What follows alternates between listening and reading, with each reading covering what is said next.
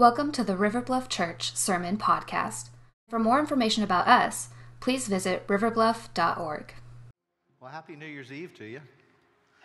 I hope you're doing well today, and I'm grateful to be here. Hope you all had just a really great celebration of our Lord's birth at Christmas, and got to maybe hang out with some family and friends and enjoy that season.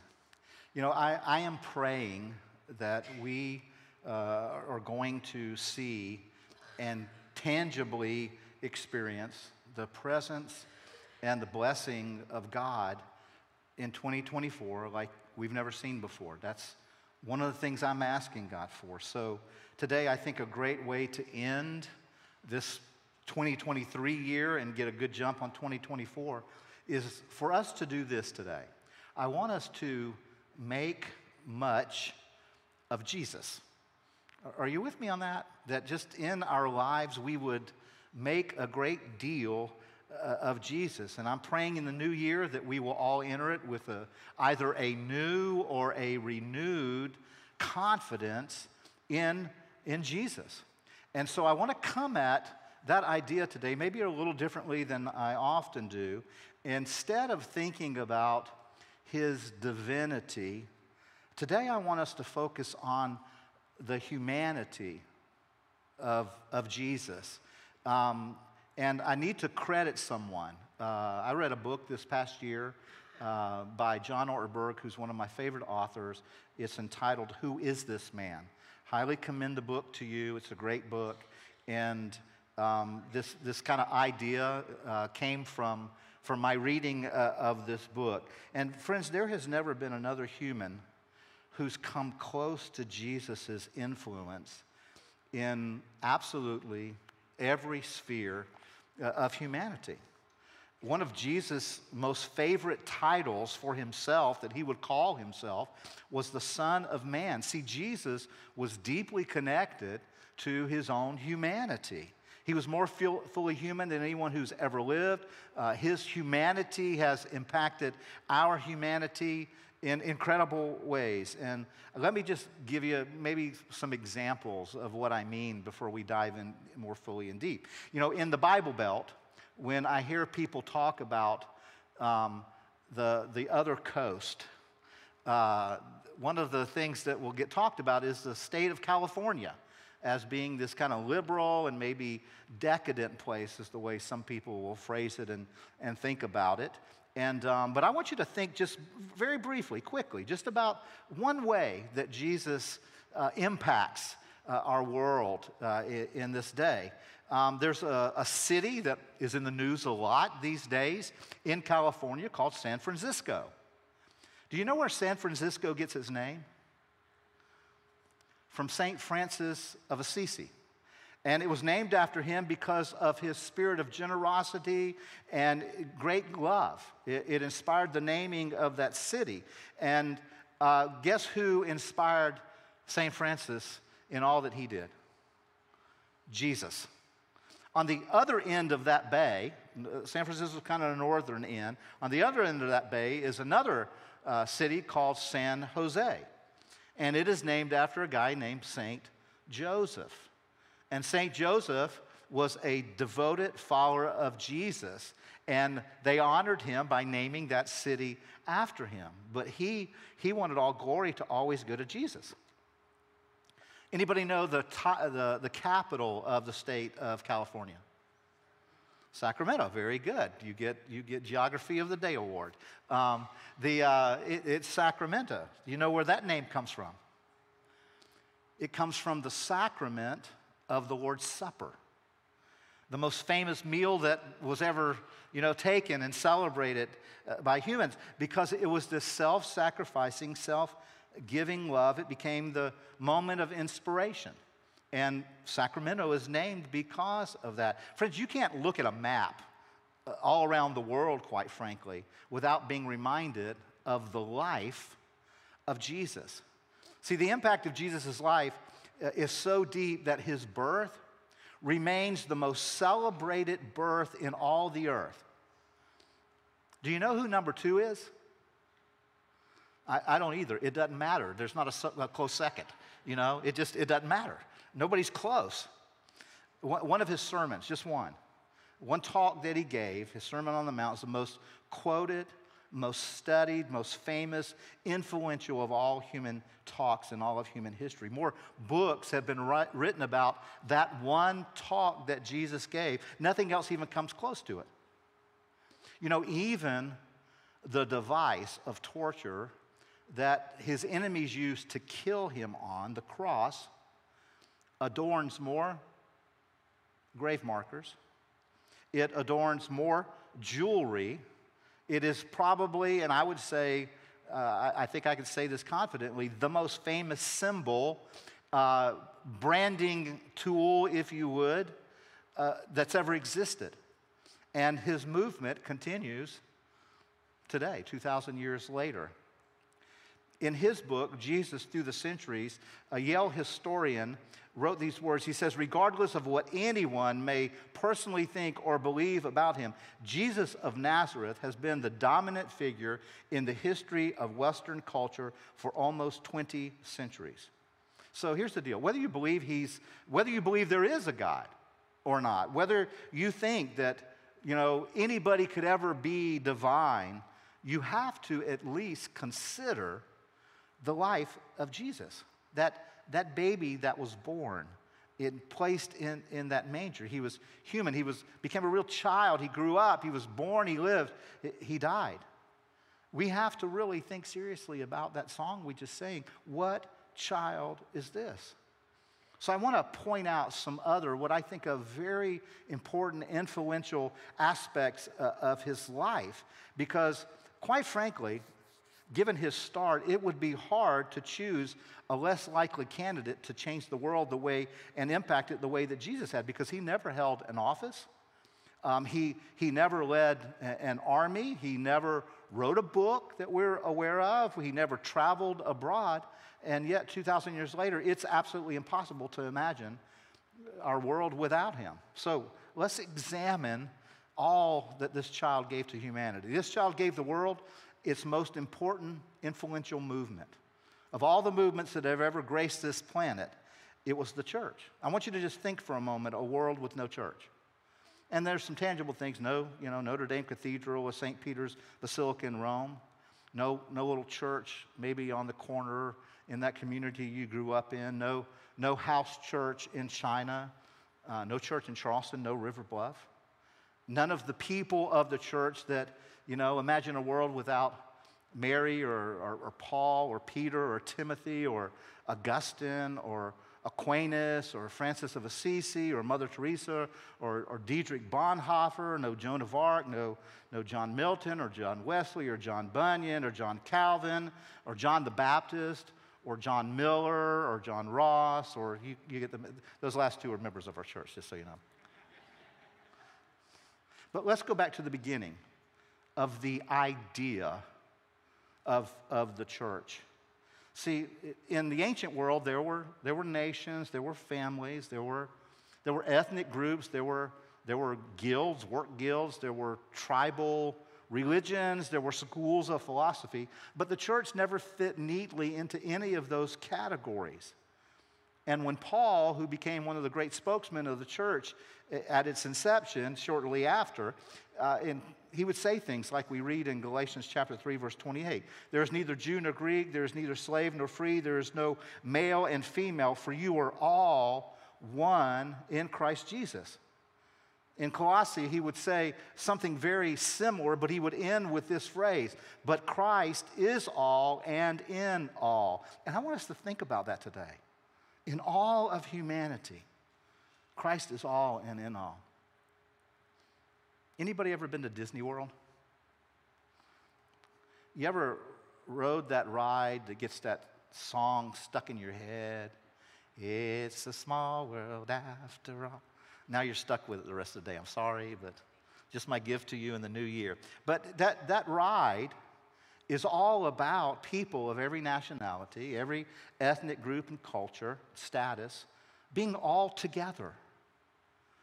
Now, here's a history question about that idea.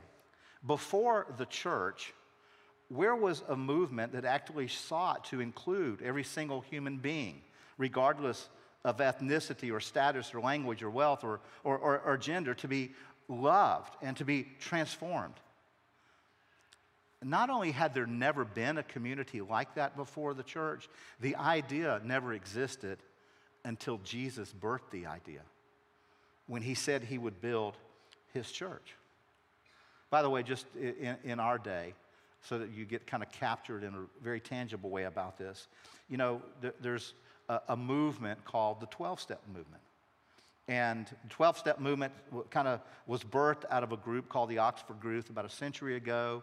And these were folks who were battling addictions, and they were attempting to recapture the practices of the first followers of Jesus and trying to birth it into the modern era.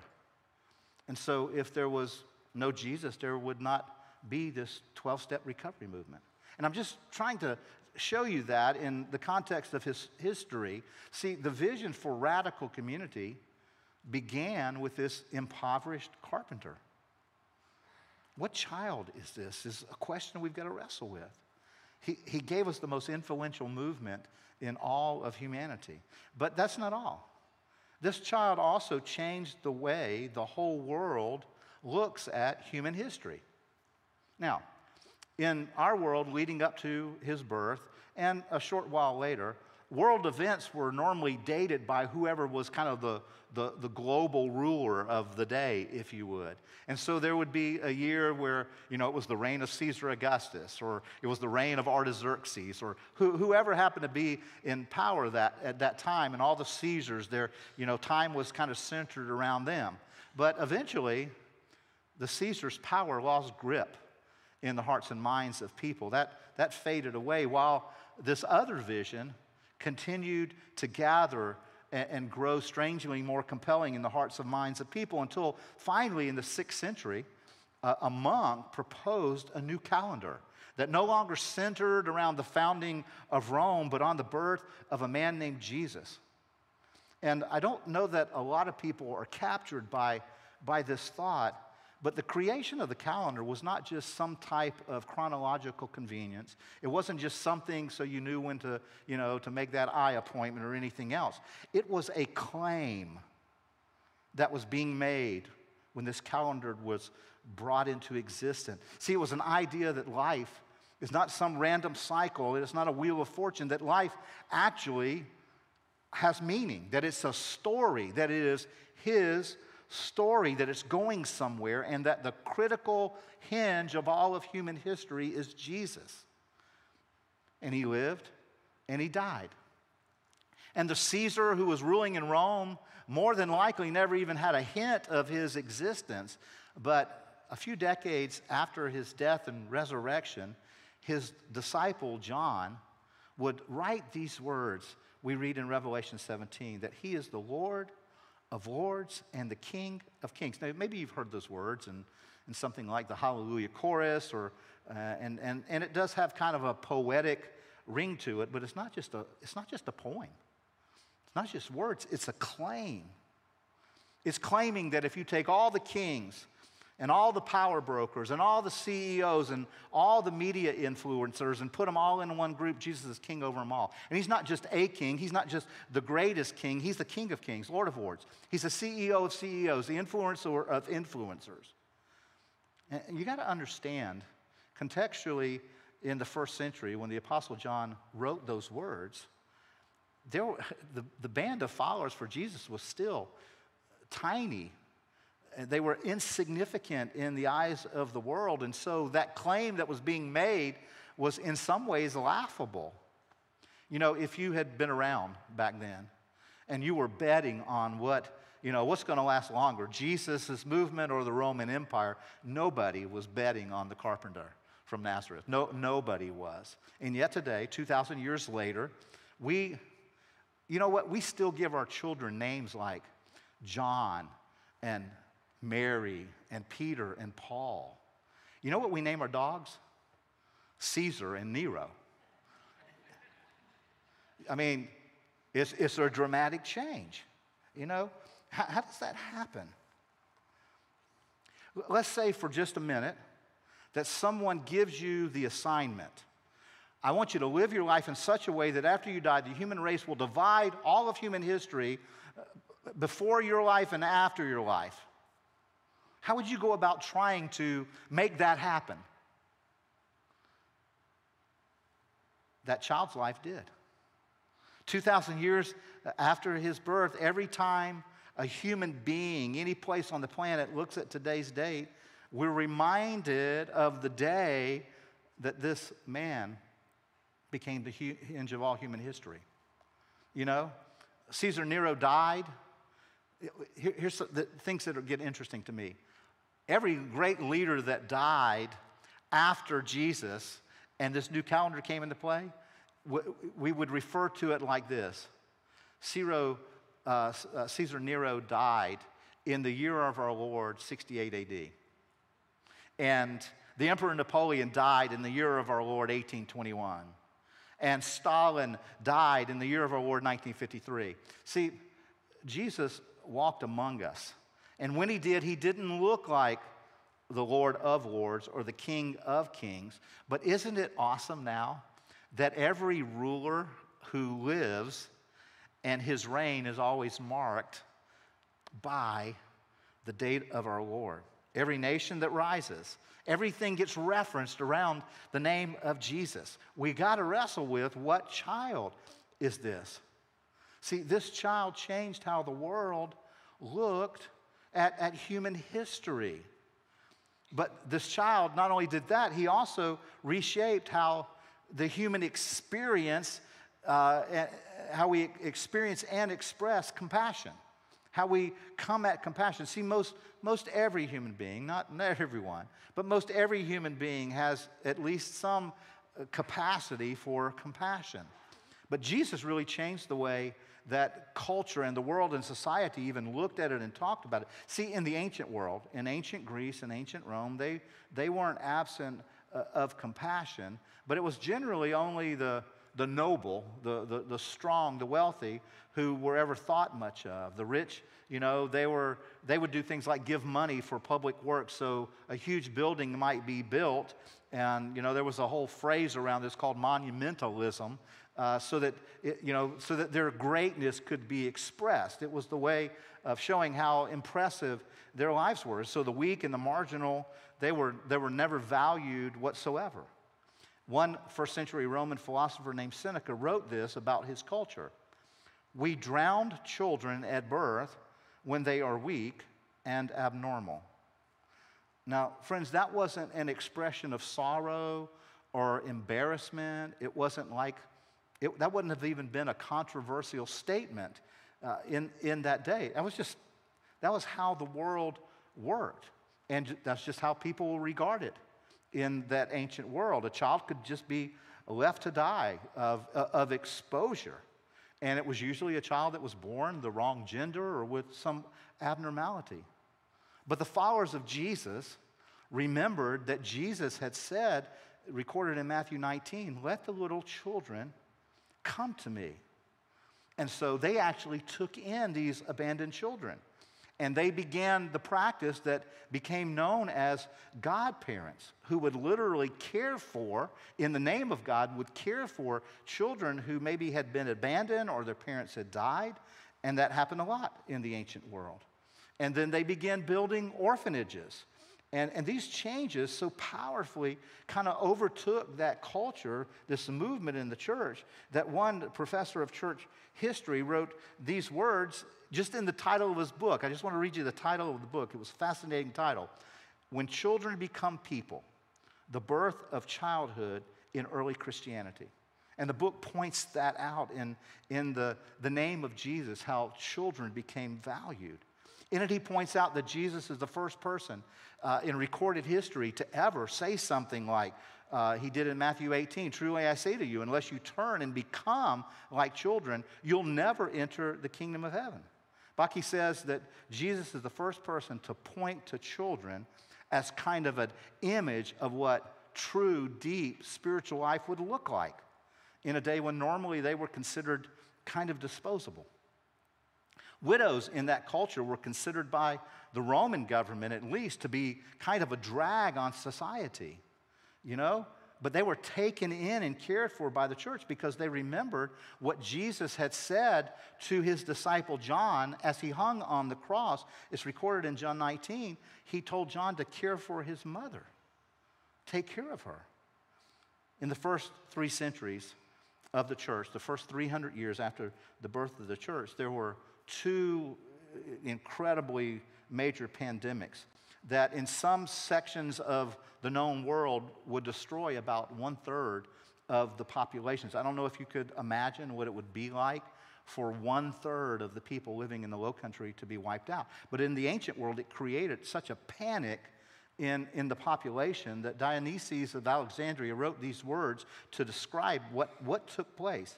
He said, at the first onset of the disease, they pushed the sufferers away and fled from their dearest, throwing them into the roads before they were dead, treating unburied corpses as dirt, hoping thereby to avert the spread and contagion of the fatal disease.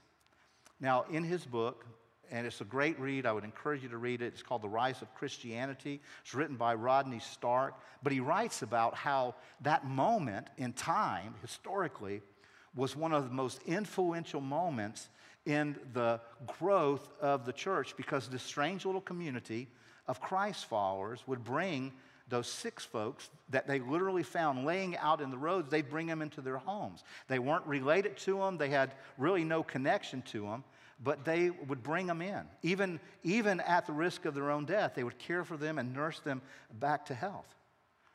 And the testimony that they gave for doing such things was because Jesus, the one they followed, touched lepers.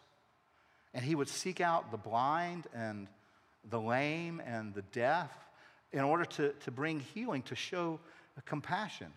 And he would say, like he did in Matthew 25, whatever you do for the least of these, you do for me. Somehow, the presence of Jesus exists powerfully in the least of these. So that by the first century, what had really begun to form was a hospital.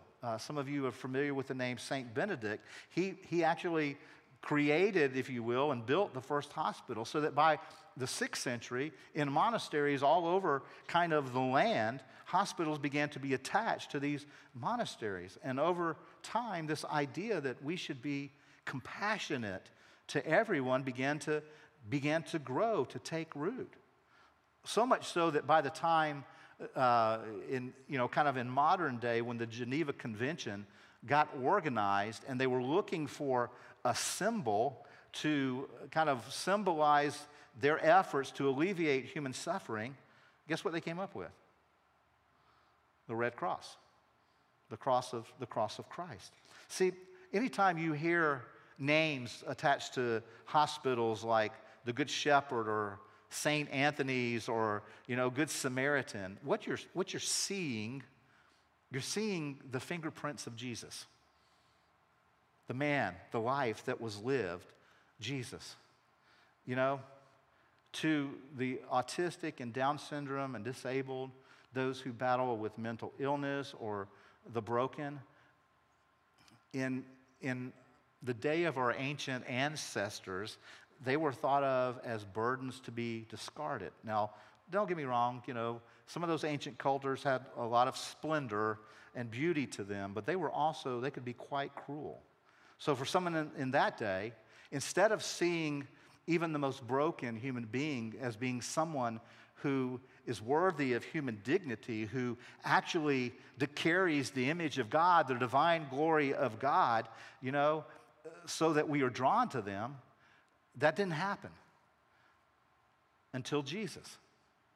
Now, please hear me say this. This is not to say that all Christians and the church, world, that others can't be compassionate, because they can be. And quite frankly, at times, church and the people of God have been far from it. We fall short of that because it doesn't have anything to do with us being good.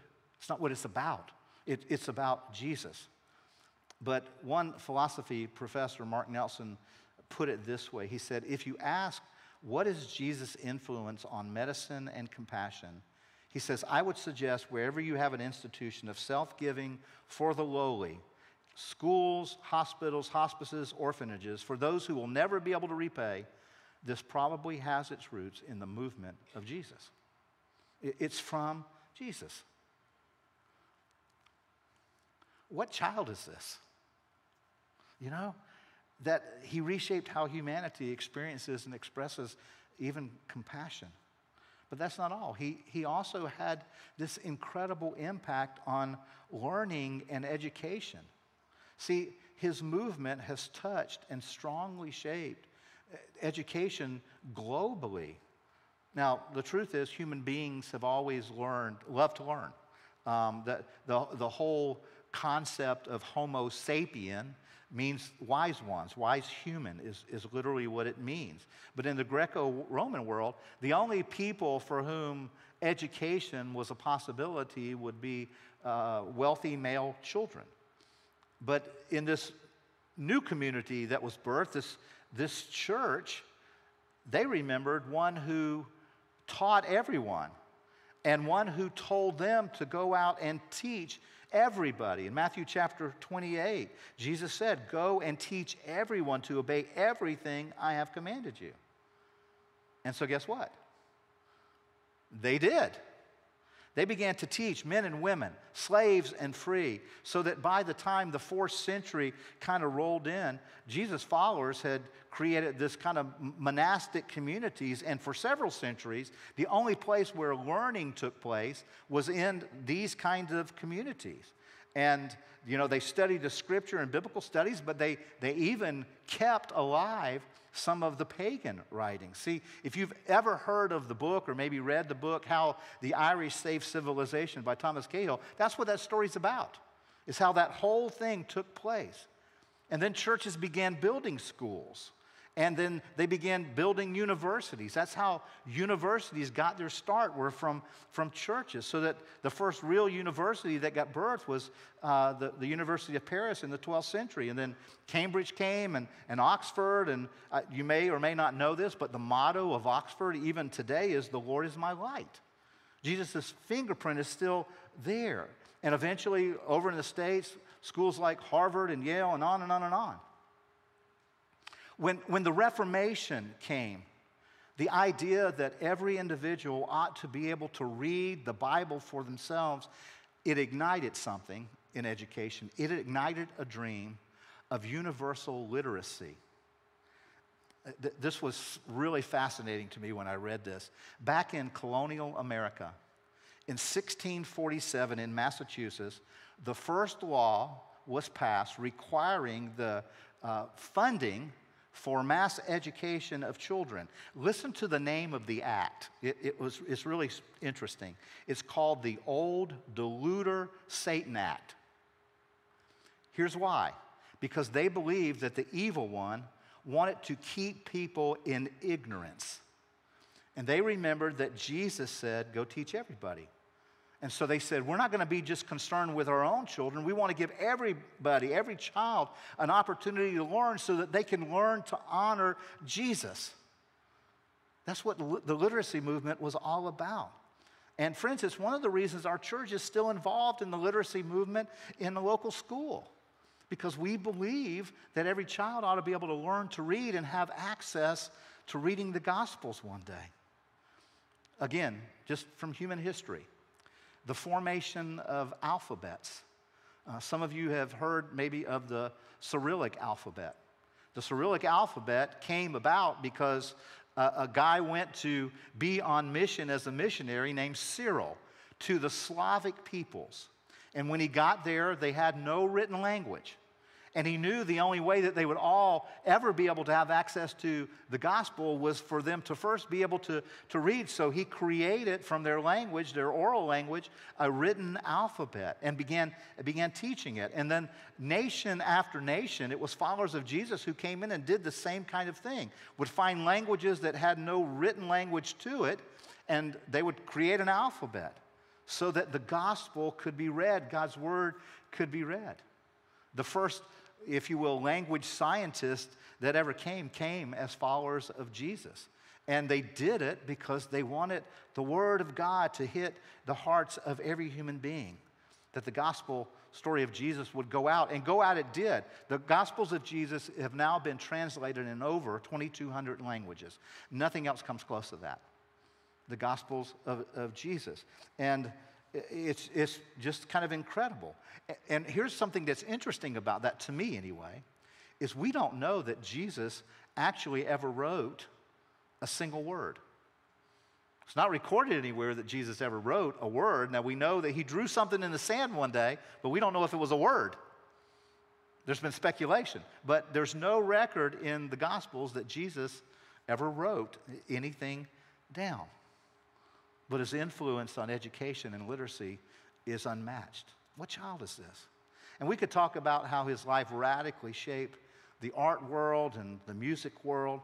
I don't have time for that one and several others, but I do want to touch two more before we close, because this one it needs a fresh touch from Jesus.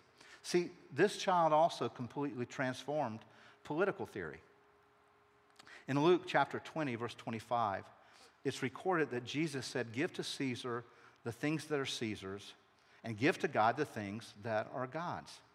Now, in that day, in Caesar's mind, it would have never come to as a thought that there was something that didn't belong to him. But Jesus was declaring it to be so. And friends, we deeply need the impact of Jesus in our social sphere of politics today.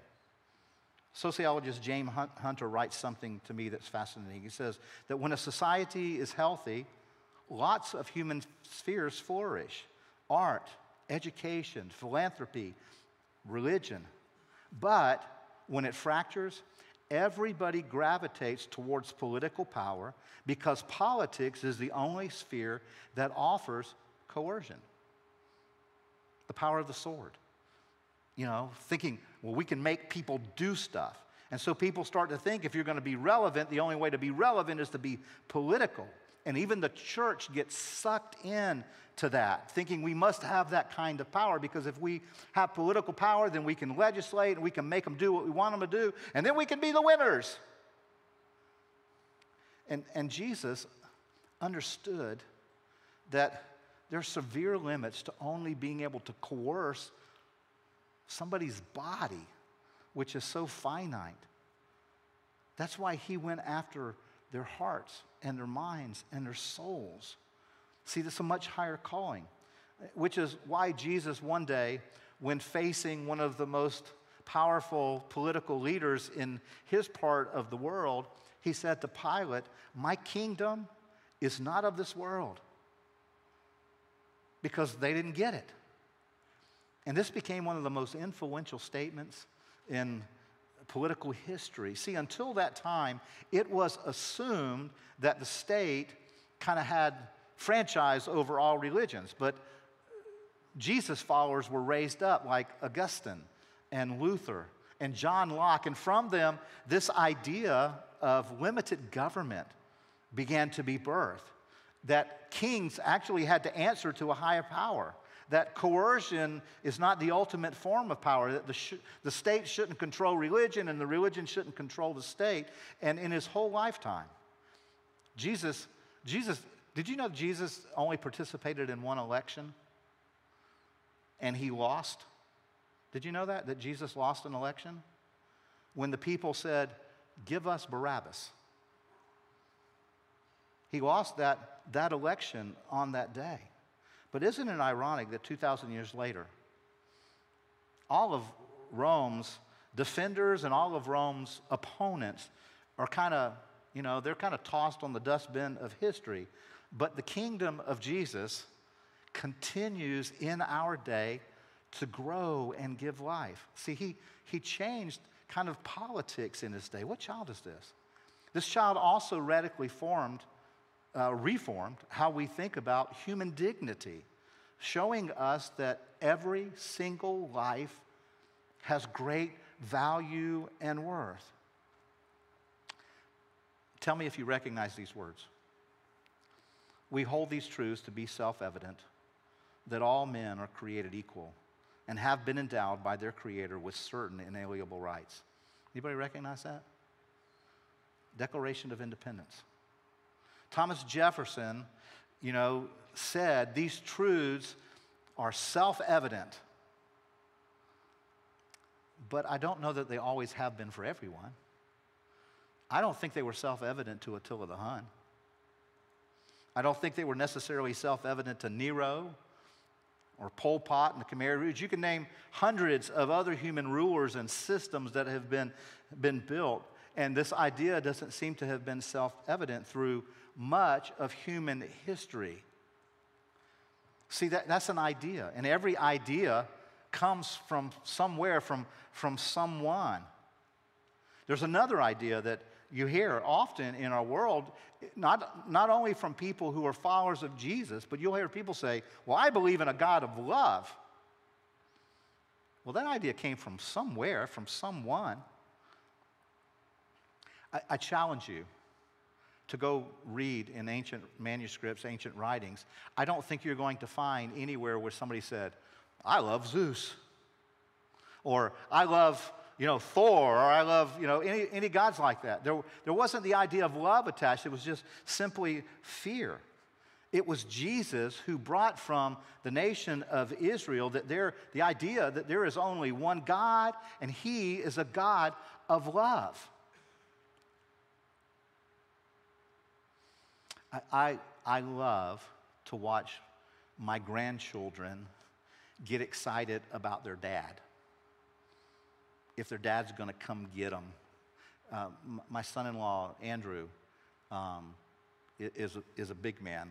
In all of our family pictures, his favorite song to sing is one of these things that's not like the other, because, we're all like 5'5", and he's 6+. But he's this gentle-spirited guy that love his kids. And my grandkids adore him. And he's that kind of father. And Jesus was the first to come and teach. That's what God's like. He's like this all-powerful, gentle, loving Father who pursues in love even his most wayward and stubborn child. He'll pursue them in love. And see, this great love for everyone that God has serious implications. And that's why Paul was able to write to say there's neither Jew nor Greek. There's neither slave nor free. There's, not male or female. For you are all one in Christ. But too often, supposedly Christian people or Christian nations or even churches violate this law of Jesus' love in horrible ways. But fascinatingly, the power of Jesus has the ability to break through even that and be found in movements like the abolition movements, which got led by many Christians. See, Jesus uniquely taught, love your enemies. See, that's another idea. Just a whole nother idea that you're to love your enemy is not human nature. In fact, one little monograph that was written in ancient Rome, it was simply titled this: Loving Friends, Hurting Enemies.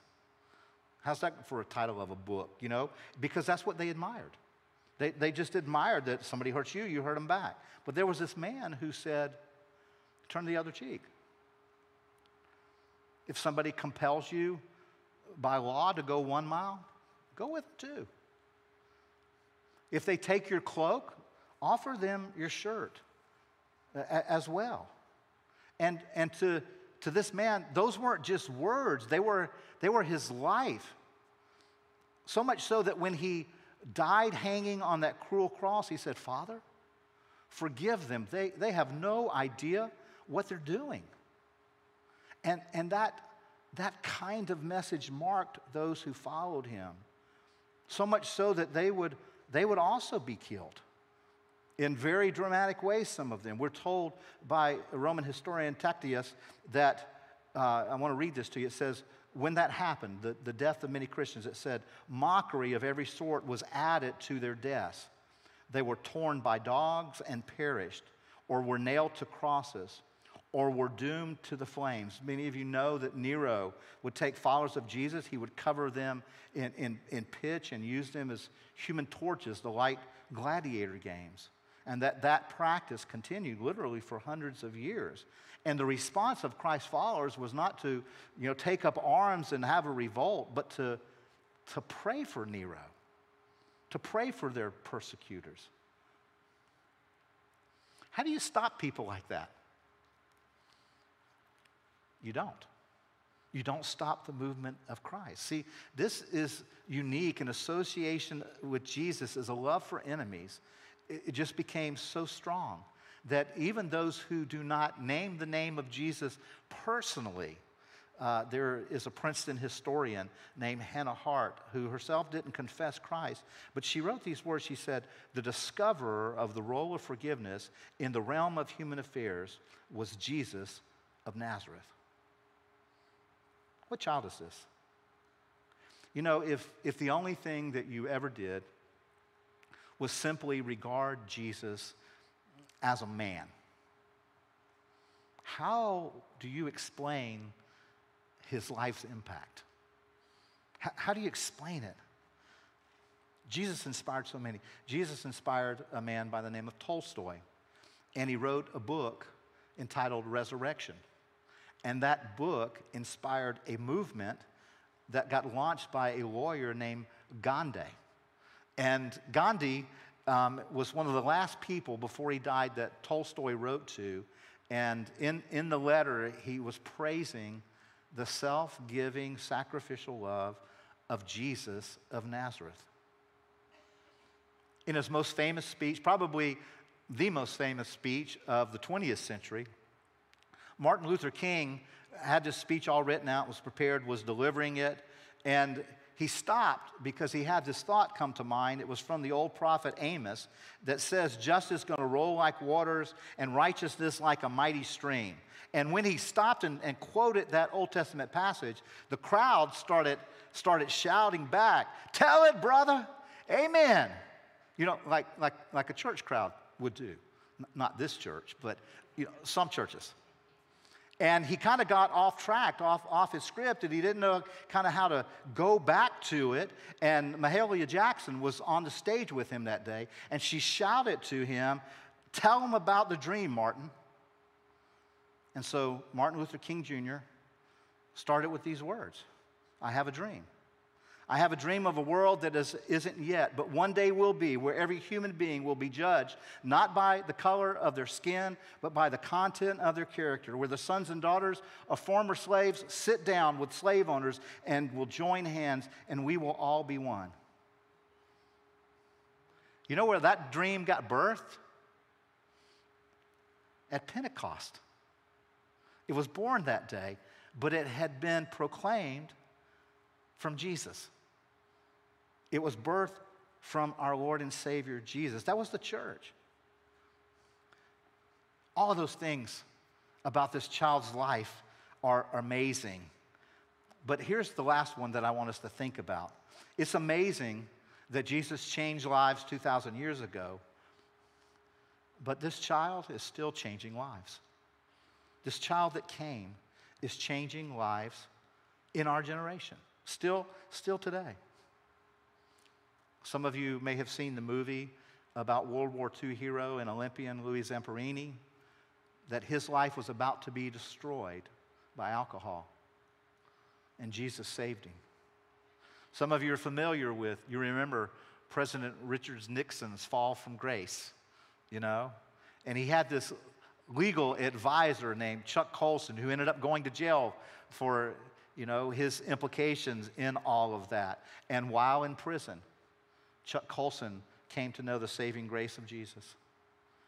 There was this little Sunday school teacher named Rosa Parks. She was sitting on a bus, and people were telling her she had to move to the back of the bus because she was black. But Jesus, she says, gave her the power not to do it. There are addicts in our day who are finding sobriety in the name of Jesus. There are marriages that are that were falling apart that are being renewed in the name of Jesus. Really troubled people find peace in the name of Jesus. Dying people find hope in the name of Jesus. And I can't not say this. By the way, today, if you call on him, he can change your life. I don't know of you, all of you who are here, but if you want to become his follower, if you want that great life to impact yours, if you want to learn about him, if you want to surrender to him, if you want to put him in charge of your life, to receive his grace and his mercy and eternal life, a gift, you can do it right now. You can just stop and pray and say, Jesus, I want you. I give you my life. I choose to follow you. And forgiveness can be yours. See, it's a huge question. We sang it. What child is this? What child is this? Well, here's what we've seen. He's the hinge of human history. He's the hope of the oppressed. He is the inspiration of the despairing. He's the King of Kings. He's the Lord of Lords. He's the greatest teacher who ever taught. He's the greatest thinker who ever thought. He offered the greatest gift ever given to human beings. He launched the greatest movement ever known.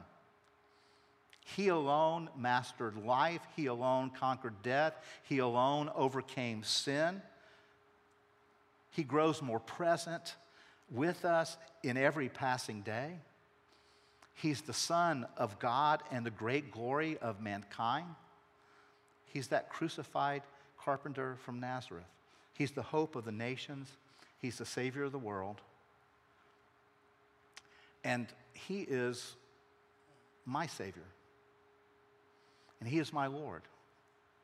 And he is my God. And he is my friend. And I know he is for many of you too. And if he's not, he can be if you'll let him. And so what I want to do right now is I want to pray in his name to him. And I'm going to ask you if you're somebody for whom he is their Savior and Lord and friend, or if you want him to be. I'm going to ask you to stand now and pray with me. Let's pray together.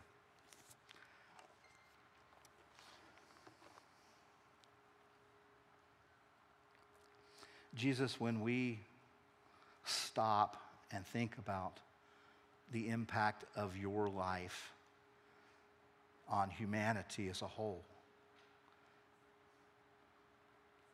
it blows us away. Our minds can't even contain it all. We're just in awe, Jesus. And so we come as your people. We come gathered in your name, wanting to magnify that great name, realizing once again that you are the only begotten Son of God come to life, but you came in human form. You were perfectly, fully human, and you showed us what a human life lived for the glory of God could be.